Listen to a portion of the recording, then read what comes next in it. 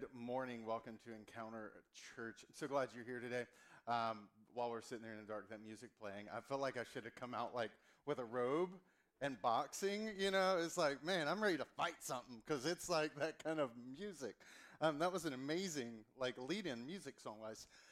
So glad you are here today on this beautiful September morning. Today we're kicking off a new series called No Offense, and No Offense is supposed to be coming up on the screen, so maybe we can see if we can get that working and make sure it's working. But I'm not offended. That's a phrase, no offense, that I've heard my daughter start saying recently. It's one of those things where I don't think I ever actually said that to her. I never taught her the phrase no offense, but somewhere along the way, she learned it. And it became this thing that she would start to say to me, well, Dad, no offense. And I realized very quickly that no offense was always preceded by something that was offensive. And I'm like, well, maybe you actually have figured out how to use this phrase because you seem to say things that perfectly capture what's about to hurt my feelings. It's like when people will say to you, you know, like, hey, I'm like in the South, that's where I grew up. There was a phrase where people were like, bless your heart. And that was like this coded way of saying you're a moron, when they would be like, oh, bless their heart. And it was like, they're an idiot. And so that's my nice way of saying they're an idiot. And my daughter is already internalized. And so I'm watching this play out in my house, but I think in some ways, this is what is playing out across the nation. I saw a study by CNN that showed that 75% of Americans they had polled were angry about the state of the nation. That 75% of, it didn't matter if you were a Republican, Democrat, or an independent, you were angry.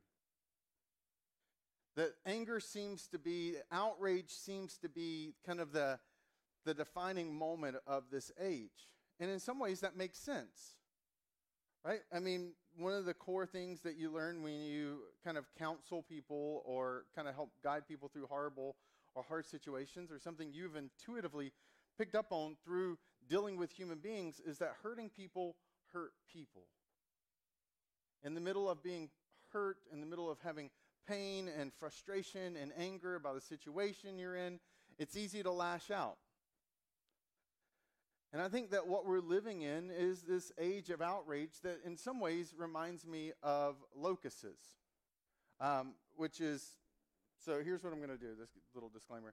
Hey, I'm going to need someone to follow along with me because this thing is worthless. Okay, so this is the first image.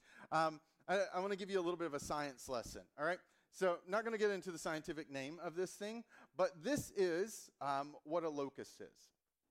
Now, what's unique about locusts is that they have two phases. There's the grasshopper phase, which is what you see here. This lovely creature with its very intricate wings and very gnarly spikes on its legs there, is a solitary creature who does not like to be around other versions of this grasshopper. Like he's not going out clubbing. He's not looking for hangout time with his friends. But what happens is in certain conditions, under certain pressure, under kind of a series of things environmentally, this right here turns into this image right here. Same grasshopper, but this is called the locust phase.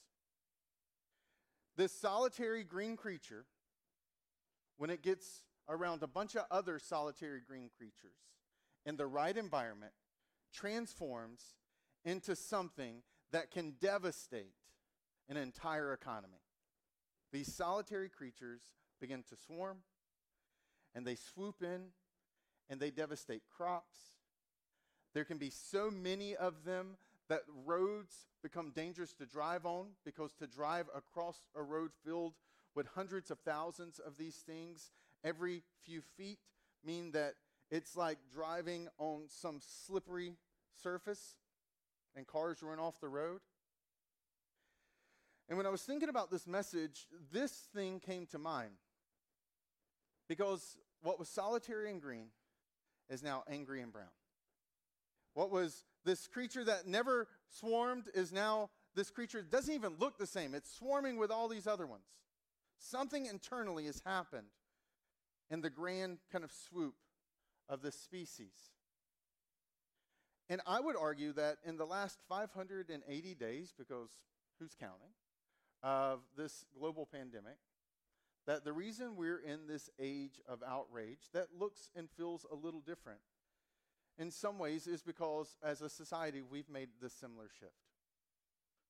We got isolated.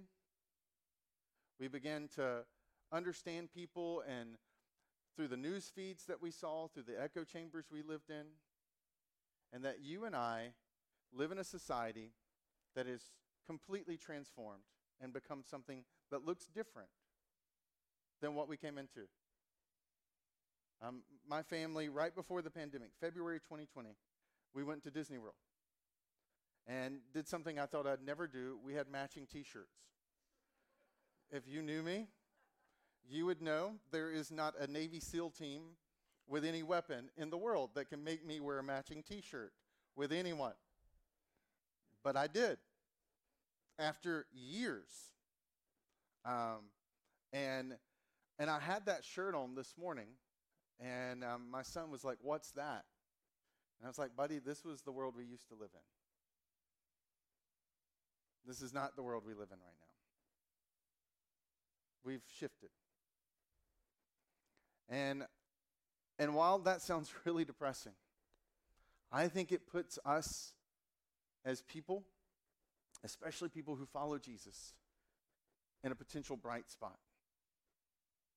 I mean, we were reminded of that shift yesterday. When September 11th, 2001 happened, the nation came together and we went and attacked the enemy. And then the pandemic happened, and on the 20th anniversary of September 11th, I was thinking about our nation like so many of you, and I realized that we have turned to attacking each other. So how do we step out of this age of outrage that we find ourselves in? And I think if you're a Christian, then it's not just a how to, it's a you must step out of this age of outrage. So how do you do it? That's what the next 3 weeks of No Offense is about, is how you and I begin to be people who live outside of the outrage that defines this age. And to get there, I want to take you to a passage, just a couple, it's 3 sentences, in fact, because there's a lot to say in 3 weeks. And so I just don't want to go too fast, too far. I want to touch on a very practical way of navigating this age we live in. And it's found in the book of Romans. It's a famous passage. And while there are countless other passages I could have chosen, I chose this one on purpose because it's just common enough that you've heard it before if you've spent any time in church. It's just easy enough to remember that even if you haven't spent a lot of time in church, you're able to absorb it more effectively. A little bit of context before we dive in. The book of Romans is named after the group of people living. It's named after the city Rome. There were some Romans who were in that city who were part of the early church. Paul, who was the apostle, who was this individual who wrote a majority of the New Testament, writes a letter to this group of people, helping them to understand their faith and to understand how to live out their faith. And so the book of Romans is a very interesting, it's almost like a theological treatise in a way. The first portion of that book is very dedicated to these broad, sweeping theological themes that explain the underpinnings of Christianity and why Christianity matters. And then at a certain point, roughly around chapter 12 of the book of Romans, there is a pivot towards the practical. And it's in this pivot towards the practical, it's in that second section of the book that I want to pull out a few sentences that give us, I think, the guidance we need to figure out how to step out of this age of outrage we live in. So, Romans 12, and if you have the Encounter Church app, it's already preloaded, but if not, it's going to be on the screen here. Just 2 verses. Do not repay anyone evil for evil. Be careful to do what is right in the eyes of everyone. If it is possible, as far as it depends on you, live at peace with everyone. Now, what Paul does in just these few phrases, in these just 2 verses, is he is challenging a fundamental operating system of the day. Because this is a harsh place to live.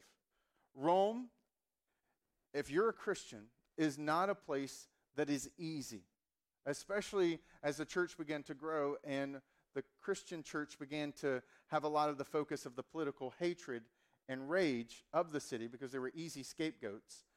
And so being a Christian in Rome had certain pressures. It had certain evils that would come along with it. And what Paul is doing from the get-go, I think, is showing the church, the people of Rome, that they're to have a different posture. Because the phrase, do not repay anyone evil for evil, is alluding to the default operating system of the day, which was if someone does evil to you, you do it back. You slap me, I slap you. You do something to me, you say something to me, I'm going to give it back to you. This was the default of the day. And Paul, from the beginning of this section, is saying, hey, I want you to realize this is a different default. His whole section there is about teaching the church that their posture is meant to be of peace. That's to be the default. It wasn't what they were taught. It wasn't what they saw. But it was who they were meant to be. And in order to have that posture of peace that we see in those 2 verses, I want to kind of walk through sentence by sentence, because in the midst of this kind of paradigm shift, he actually gives us some very practical ways of doing that, of navigating that. So this is how we step out. The first thing is, do not repay anyone evil for evil. I don't want us to jump over that simple sentence, because embedded in that sentence is some powerful implications. Paul is saying, I know this has been the way you have done it before, but I'm telling you there is a new way, a better way, and it's a way that you have some intentionality and a choice to do. You have an ability to choose peace. You have an ability to choose this different way. You have an ability to intentionally live in a way that doesn't reflect the default of the world. And I think sometimes we forget that. We default into evil for evil. Somebody cuts us off, we wave to them with one finger, right? I mean, it's just like our reaction, our response is to repay. And Paul is saying, no, I don't want you to repay, I want you to replace it. You've got the power to replace it. You've got the power to live differently and to do differently. When you hear criticism, don't take it personally, take it seriously. The only thing that you and I are supposed to take personal is our responsibility in the situation. And this is the first thing he's alluding to. Do not repay anyone evil for evil, is that there is a personal responsibility implied in this command. He can command it because you and I can do it. You can't command something people can't do. I can't command you to go fly because you don't have the capacity to do so. So the very fact that Paul commands it is a powerful statement that you and I, especially as Christ followers, have the capacity to operate differently. And that first step is that personal responsibility of owning it and saying, you know what, I may have been treated this way, but that doesn't have to be the way I respond. Someone may have been harsh to me. Someone may have lashed out at me. Someone may have done something to me. But I have a choice to respond thoughtfully, not escalate carelessly. And this is something in our household that we've tried to embed in the language, because we want our children to grow up with a different default than maybe what is so often taught in the lives that we've lived. So we often will say in our household something I've said before. We say Team Causey, which is really cheesy. I will never, ever make a T-shirt that says Team Causey, to be very clear with you. Okay? I'm stating that on like the interwebs. Okay? So the internet can be used against me. We'll never wear a shirt that says Team Causey, but our family lives that Team Causey mantra. It's when my wife and I have disagreements or when we have tension. One of the things that we will frequently do, this is in fact something I teach couples when we go through premarital counseling together, is I teach them the value of externalizing their arguments. And so when my wife and I are talking about something, like let's say it's finances, let's say it's our schedules, let's say it's vacation, let's say it's something one of us has said, probably me, that was stupid, we will oftentimes externalize it. We'll pick up something like a salt shaker or a book or something on the table, and we'll sit side by side and we'll place it in front of us and say, this is the issue. This is what we're talking about.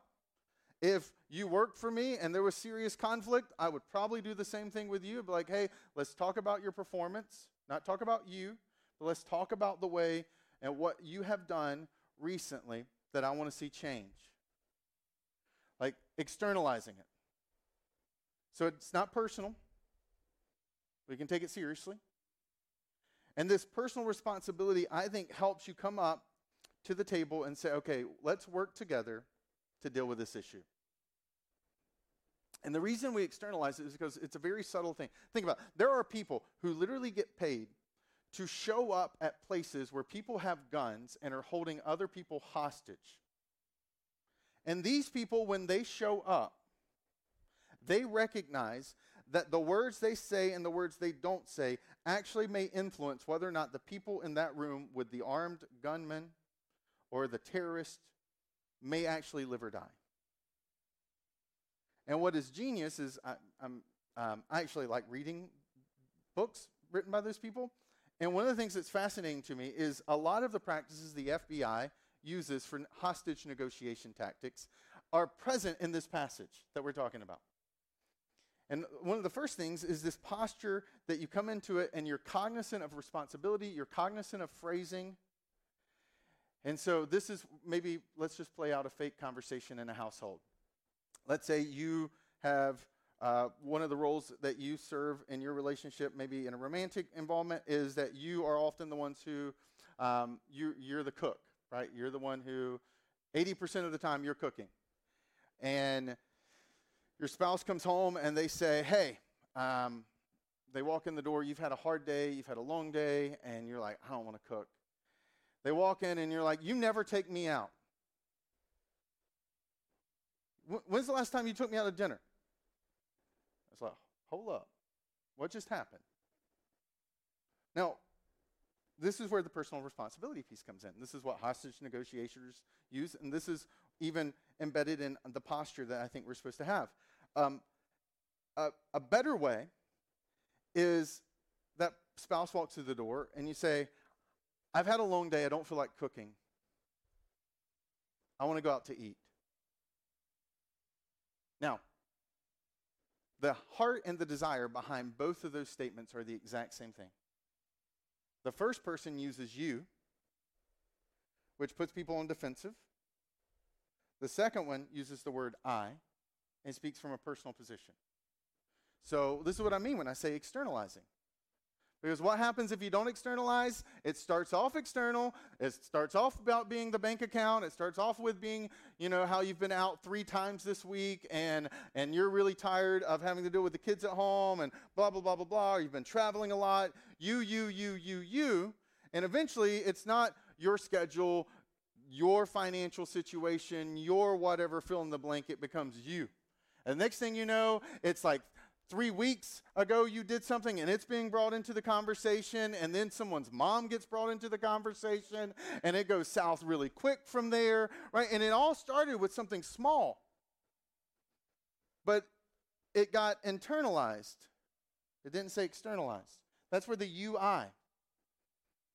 And Paul is calling them to think differently.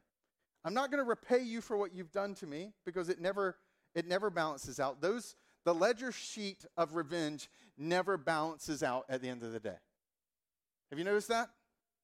Never balances out. One side keeps adding, and it keeps depreciating. And so this different way of saying, you know what, I'm going to take personal responsibility. I am going to own what I did wrong. I'm going to own my part, and I'm going to speak only from my perspective. is what it looks like to operate with a different type of posture than the one that was the common default of that day, and I would argue the common default of this day. But the genius of God present in this passage isn't just this personal responsibility component that's implicit in the command. There's another part, and it's the second sentence when he says to them that be careful to do what is right in the eyes of everyone. Now, this is an actually very interesting progression. He's saying, I want you to have a posture of peace. The first thing is I want you to realize that you have a responsibility to bring and to be that force of peace in that relationship. You're to be a peacemaker, not a peace taker. And the way that we peace make, not peace take, is through that personal responsibility, not repaying evil for evil and having that default. And then he pivots and he says, be careful to do what is right in the eyes. Well, it's like, well, of course. If he'd ended there, he'd be like, of course, that's why I said what I said. That's why I did what I did. That's why I responded the way I responded, because I was doing what was right. They did something wrong. I was righting it. But he actually argues in the eyes of everyone. Kind of an interesting phrase. This goes beyond empathy. This isn't just trying to see it from their side or giving them the benefit of the doubt. This is completely different.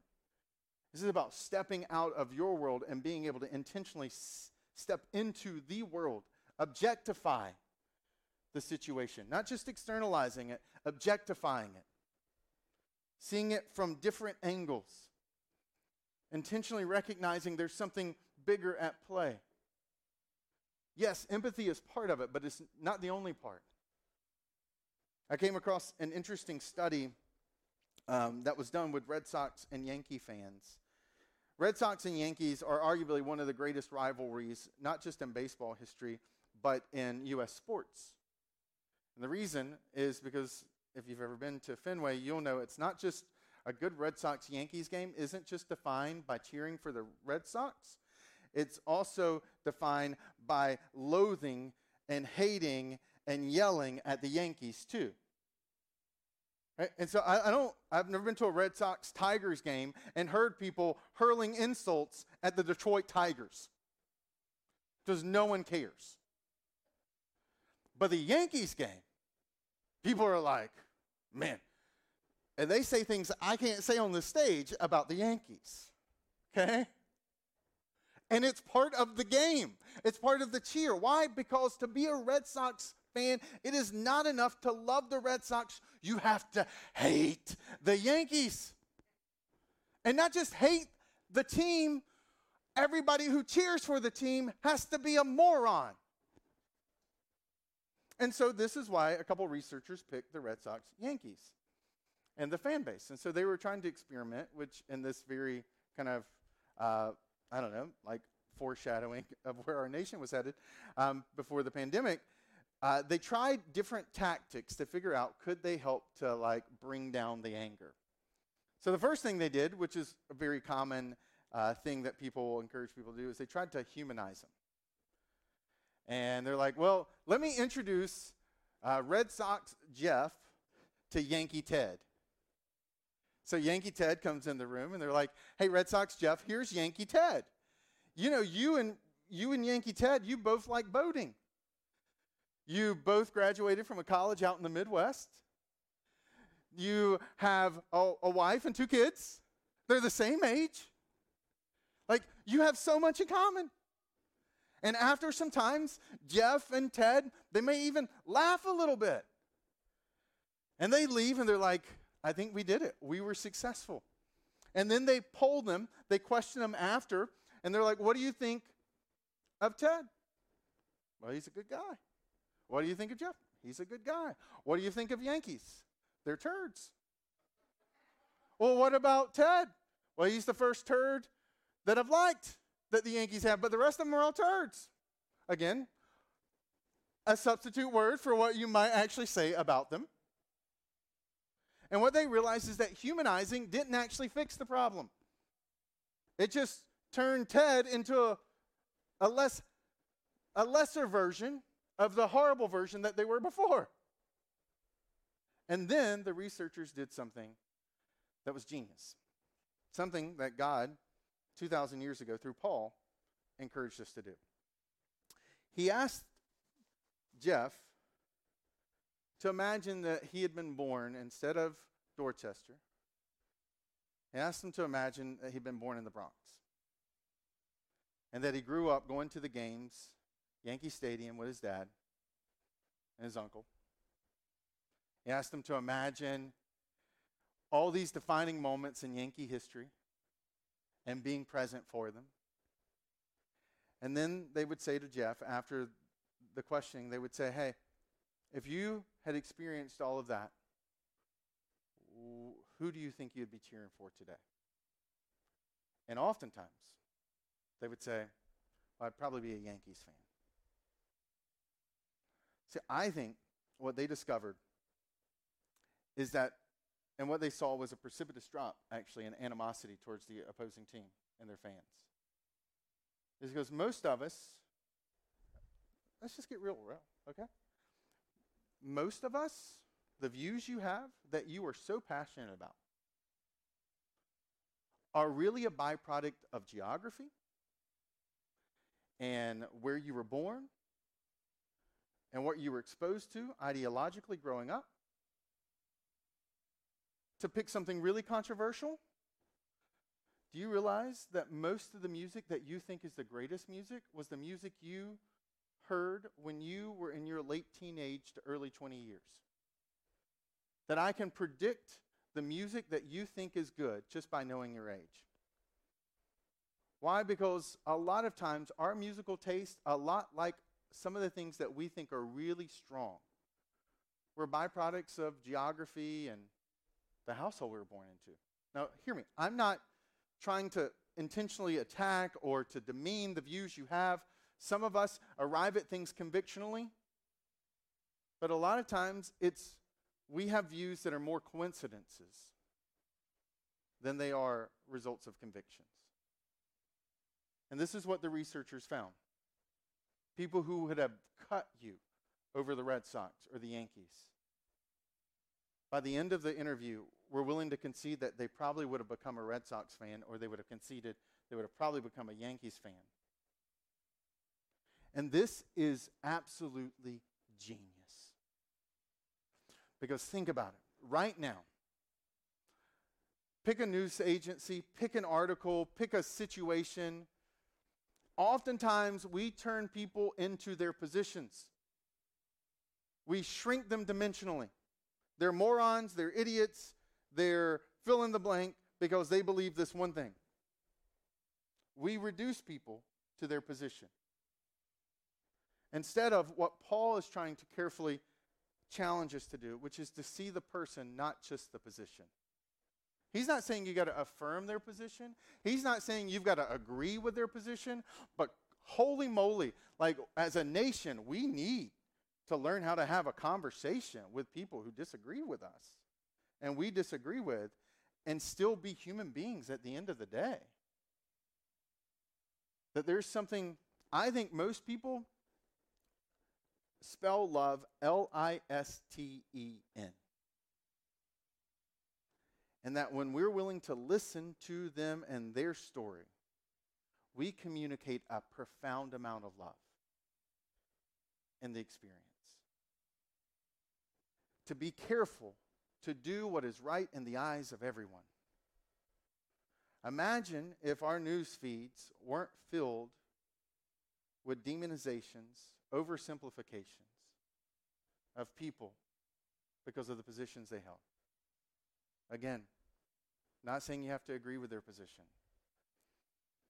But this is about this posture of peace, of being people who take personal responsibility, of being people who understand that there's something about having the perspective of others that helps us foster peace. That my wife jokes with me because you don't know this about me, but I'm the type of person, if I'm driving down the street and I see like a Mormon or a Jehovah's Witness, like I'll go pick them up. Because I'm like, they're not going to come to my house. I'm going to go pick them up. I don't agree with them. Theologically, I have a vastly different worldview than they do. I can explain that worldview to you, but I'm not. I know it, and I know they know their worldview. What I'm so fascinated by, the reason I've spent time in Thailand sitting down with Buddhist monks, is I want to understand, tell me, what was it like growing up? What brought you to this point? Because I want to understand people. I want to know where they're coming from. Because what you understand at the end of the day is that maybe the world that we've constructed of cardboard around us, really more of a house of cards, isn't as strong as we think it is. And that this whole posture, so my wife jokes at me because she's like, you're just a weirdo. Because we'll walk, I'm like, hey, Jenny, look, there's like a cult over there. I'm going to go ask them questions. And she's like, what are you doing? I'm not trying to be argumentative. I just want to understand. Help me understand why you believe that dude is God. And why all the women are married to him. Can you unpack that for me? Because I am genuinely fascinated.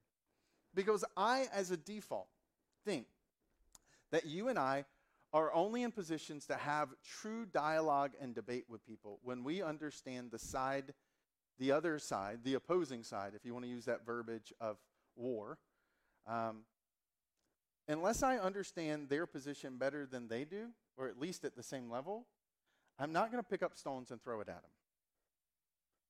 And the reason why is because I take this verse very seriously. It says, be careful, be thoughtful, be intentional to do what is right in the eyes of everyone. Now, in case you think I've given you an impossible task, here's how he ends this section. He says, if, right, in that next portion, if it is possible, as far as it depends on you, live at peace with everyone. At the end of the day, if it is possible, as far as it depends on you, those are two strong caveats where he's saying, oh, by the way, if it's possible, as far as it depends on you, live at peace. Reality is that it's not always going to be possible to live at peace. But the emphasis that Paul has had throughout this thing is this statement, as far as it depends on you. And here's the genius of what Paul is doing. If a group of people take this posture, then what you will start to notice is this exponential growth of peace. Because maybe if I'm committed to peace and you're not committed to peace, maybe we're not going to see peace as easily. But if you come into the situation committed to peace and I come into the situation committed to peace, then we will probably get to a peaceful outcome. If you come and you come and you come and you come and you come and we're all there and we all have this posture of peace, then it increases the likelihood that we're going to arrive at some kind of position where we can all have a little bit of peace. But that it starts with you. That long before, all these other things and all the other people and all the other fallacies of thinking that's out there that, we'll talk about in the next couple weeks, it's not them that's in the way. It's you and me having a commitment to be people of peace. That is what starts us on that way. That you and I have to be people who are committed in our relationships, in our schools, in our homes, in our workplaces, in our social media feeds, to be people who seek to live at peace with everyone. Knowing that at the end of the day, there's a big if attached. And the reason I think this is so amazing is because you go back to what I said at the beginning and who wrote this. Paul writes this letter to them in a city where it's hard to be a Christian and to live at peace. He's written by a man who understands intimately where peace ultimately comes from. See, I think oftentimes what happens, the reason peace is a hard thing, and what Paul understood, this is critical, is that we tend to think that the reason we don't have peace, the reason we can't get peace, is people out there. That's why we attack, right? But in reality, this is why we don't get peace. Because we get shook up,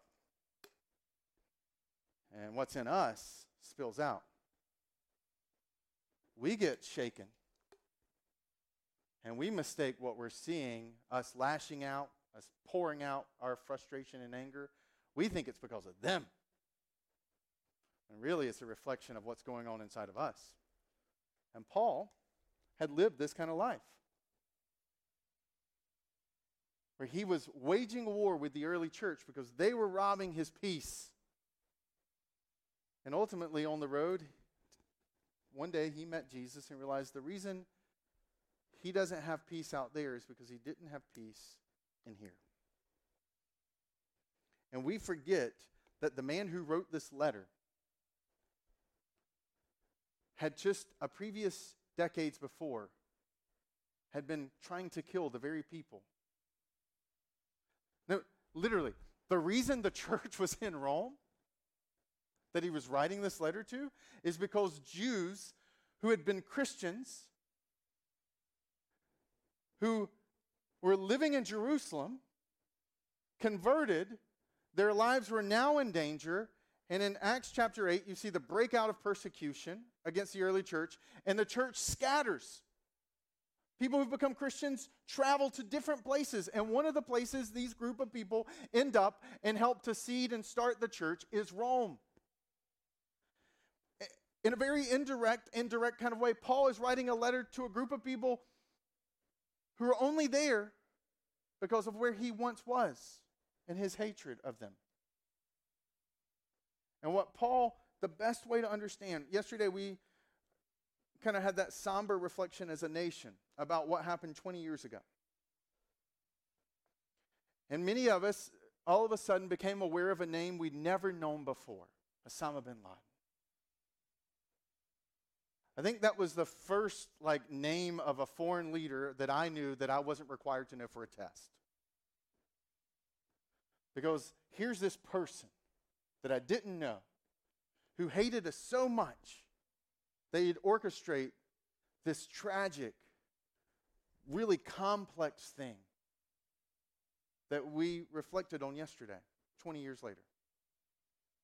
The only way I can fully capture for you what happened in the early church would be something like, had Osama bin Laden not been executed in the raid, but 10 years prior to that, on the 10th anniversary of September 11th, had gone through some radical conversion, showed up in America and said, I want to fight for the U.S. Army because I believe this is the greatest nation on earth.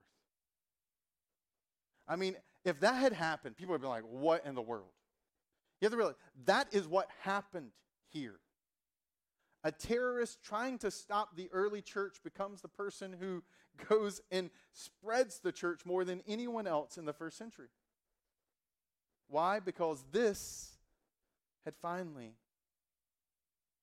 been healed on the inside. It no longer came out anymore because he had peace on the inside. He had peace with God.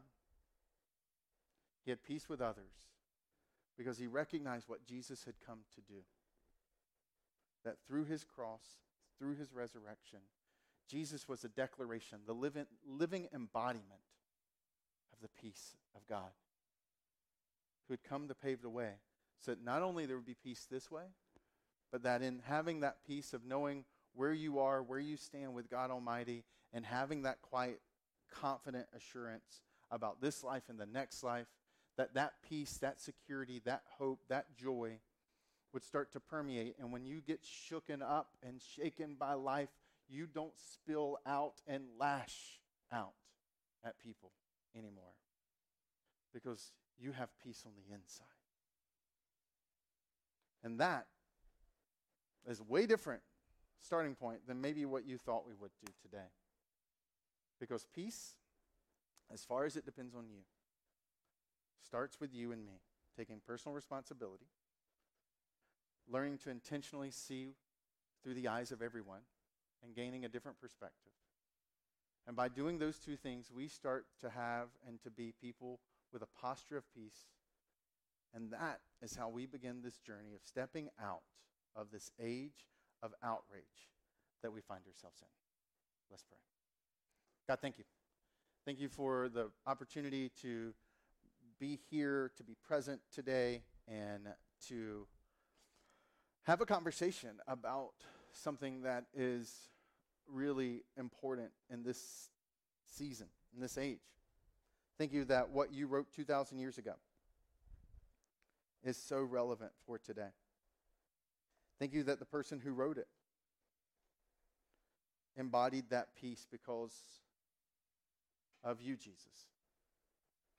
Thank you that because of you, Jesus, no matter what we're going through, no matter where we are, no matter what we are in the midst of, can be people of peace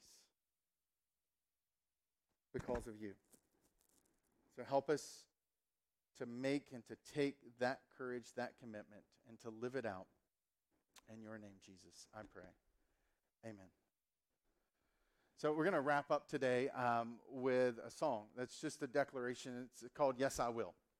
And it's just an upbeat kind of way of saying, you know what? Yes, I will. This is who I'm going to be. This is who I'm going to show up in my marriage. This is who I'm going to show up in my workplace. This is where I'm going to show up with my kids. This is where I'm going to show up with my neighbor I don't like. This is where I'm going to show up with my family members who have a different viewpoint than I do. That yes, I will. I'm going to be a person of peace. I'm going to be a peacemaker, not a peace taker. Not golly gee, Ted Lasso, conflict avoidant. Right? But a real peacemaker who shows up, embodying what we just saw in that passage. And so this song's just a declaration of that and a statement of that. And we recognize for some of you, like conversation I was having right before the service started, are in places right now where it's really hard and it's heavy. And so we want to be people who walk with you, because I believe you can have peace regardless of the circumstance and the situation. And so, right now we don't pass the basket because we're in a pandemic, and turns out probably passing something that could communicate communicable diseases is probably not the best practice, right? But I'm grateful. We live in a digital age, right? Where you can, through the app, let us know how we can pray for you, or through physically just on the way out, swinging by and just saying, hey, can you pray for me this way? That through our app, through conversation, through email, that we can step in with you. And whether that's praying or whether that's you stepping in and you wanting to be a part of this church and what God's doing in it, or whether that's through giving, that we get to be people of peace even through the financial realm. I mean, this week we were able to write a check for someone who had a devastating experience in their extended family in Haiti. And to know that as a church, because of your generosity, we were able to help literally rebuild their mom's house and the aftermath. So we get to be a part of that peace. That only happens because of your generosity. And so while there's not a basket being passed, we have a box in our office or through the app, encounterchurch./give. Like, there's different ways you can be a part, and we want to encourage you to step into that because in all the different ways that we can, we want to, not as just individuals, but as a church, be that expression of peace. So whether through serving, whether through giving, we believe that the church is meant to be that light and to hope, especially in an age, in a place that desperately needs it. So I want to invite you to stand. Our team is going to close this out, and then afterwards I'll come up and give you some guidance, because we have a little bit of an after party today, and I kind of want to point you in that direction as well. So our team will lead us, and then I'll be up right after.